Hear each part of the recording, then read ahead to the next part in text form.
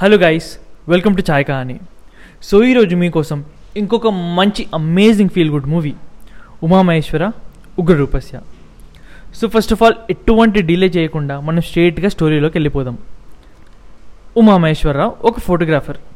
So బేసిక్గా గొడవలకి చాలా దూరంగా ఉంటాడు. కానీ వాళ్ళ ఊళ్ళో ఒక చిన్న మాట వల్ల కొన్ని గొడవలు జరుగుతాయి. సో ఇలాంటి గొడవలు ఇరుక్కుపోవడమే కాకుండా తన్నులు తింటాడు.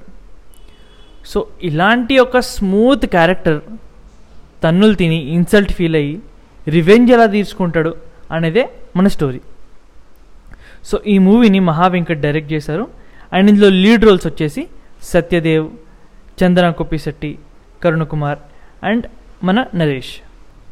సో ఈ మూవీ వచ్చేసి మలయాళంలో తీసిన మహేష్ ఇంటి ప్రతీకారం అనే మూవీది అఫీషియల్ రీమేక్.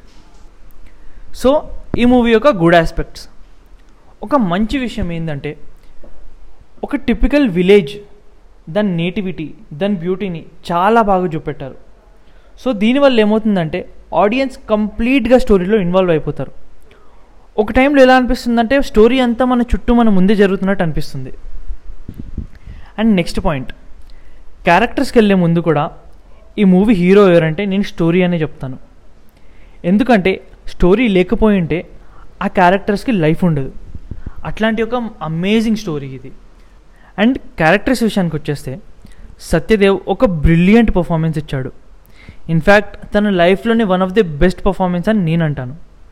అండ్ నెక్స్ట్ మన నరేష్, సుహాస్ చాలా మంచి పర్ఫార్మెన్సెస్ ఇచ్చారు. ఇంకొక మోస్ట్ అండర్ రేటెడ్ క్యారెక్టర్ వచ్చేసి హీరోయిన్ క్యారెక్టర్ రూప అనే ఒక అమ్మాయి చేసింది. సో తను ఆ క్యారెక్టర్లో ఒక మంచి పర్ఫార్మెన్స్ ఇచ్చింది. తనది సత్యదేవ్ మధ్య జరిగే లవ్ స్టోరీ అద్భుతంగా తీశారు. అండ్ నెక్స్ట్ ఇంకొక స్ట్రాంగెస్ట్ పాయింట్ ఏంటంటే ఆ రివెంజ్ స్టోరీని చూపించడం. దానికోసం మన హీరో చాలా నేర్చుకుంటాడు, కుంఫు కోచింగ్కి వెళ్తూ ఉంటాడు, మల్టిపుల్ విషయాలు చేస్తాడనమాట. కానీ ఫైనల్గా రివెంజ్ ఎలా తీర్చుకుంటాడు అది క్లైమాక్స్లో ఎక్స్ట్రీమ్లీ గుడ్. అంటే ఒక మంచి స్ట్రాంగ్ పాయింట్ అని నేను చెప్తాను. అండ్ ఈ మూవీలో గుడ్డే కాకుండా కొంచెం బ్యాడ్ ఆస్పెక్ట్స్ కూడా ఉన్నాయి. సెకండ్ హాఫ్ కొంచెం లాగీగా అనిపిస్తుంది, కానీ ఓవరాల్ అది చాలా మంచి మూవీ. ఈ మూవీని అస్సలు మిస్ అవ్వకూడదు. ఇది నెట్ఫ్లిక్స్లో అవైలబుల్గా ఉంది. అండ్ నెక్స్ట్ ఈ మూవీని నేను ఇండిపెండెంట్గా ఎందుకు చూడాలి అంటున్నానంటే ఈ మూవీ చూసిన తర్వాత నేను మలయాళం మూవీ కూడా చూశాను. కానీ ఐఎమ్ గ్లాడ్ నేను తెలుగు మూవీ ఫస్ట్ చూశాను. లేదంటే ఆ కంపారిజన్ పాత్రలో పడిపోయి మూవీని అప్రిషియేట్ చేసి ఉండేవాడిని కాదు.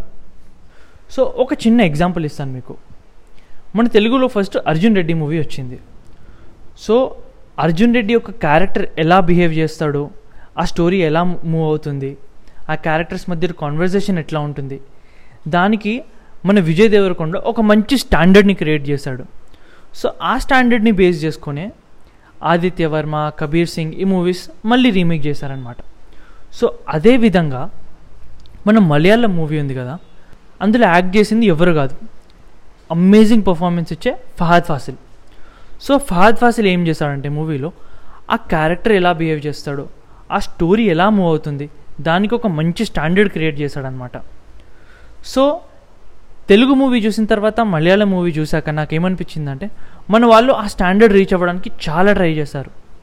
And I can say 80 to 90% వరకు రీచ్ అయ్యారు.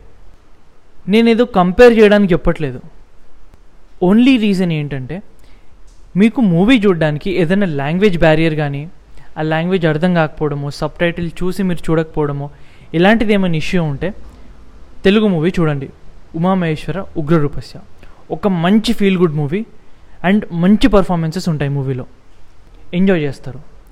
అలా కాకుండా ఈ మూవీ యాక్చువల్ ఏంటి, ఆ పర్ఫార్మెన్సెస్, ఆ క్యారెక్టర్స్ ఎలా ఉంటాయి, ఆ లాంగ్వేజ్ బ్యారియర్ లేకపోతే డెఫినెట్గా మలయాళం మూవీ చూడండి. మహేష్ అంటే ప్రతీకారం చాలా ఎంజాయ్ చేస్తారు. రెండు మూవీస్ వాళ్ళ జాన్రాలో, వాళ్ళ లాంగ్వేజ్లో అమేజింగ్ అనమాట. అండ్ అట్ ది ఎండ్ ఇది మన రివ్యూ. మీకు నచ్చిందని అనుకుంటున్నాను.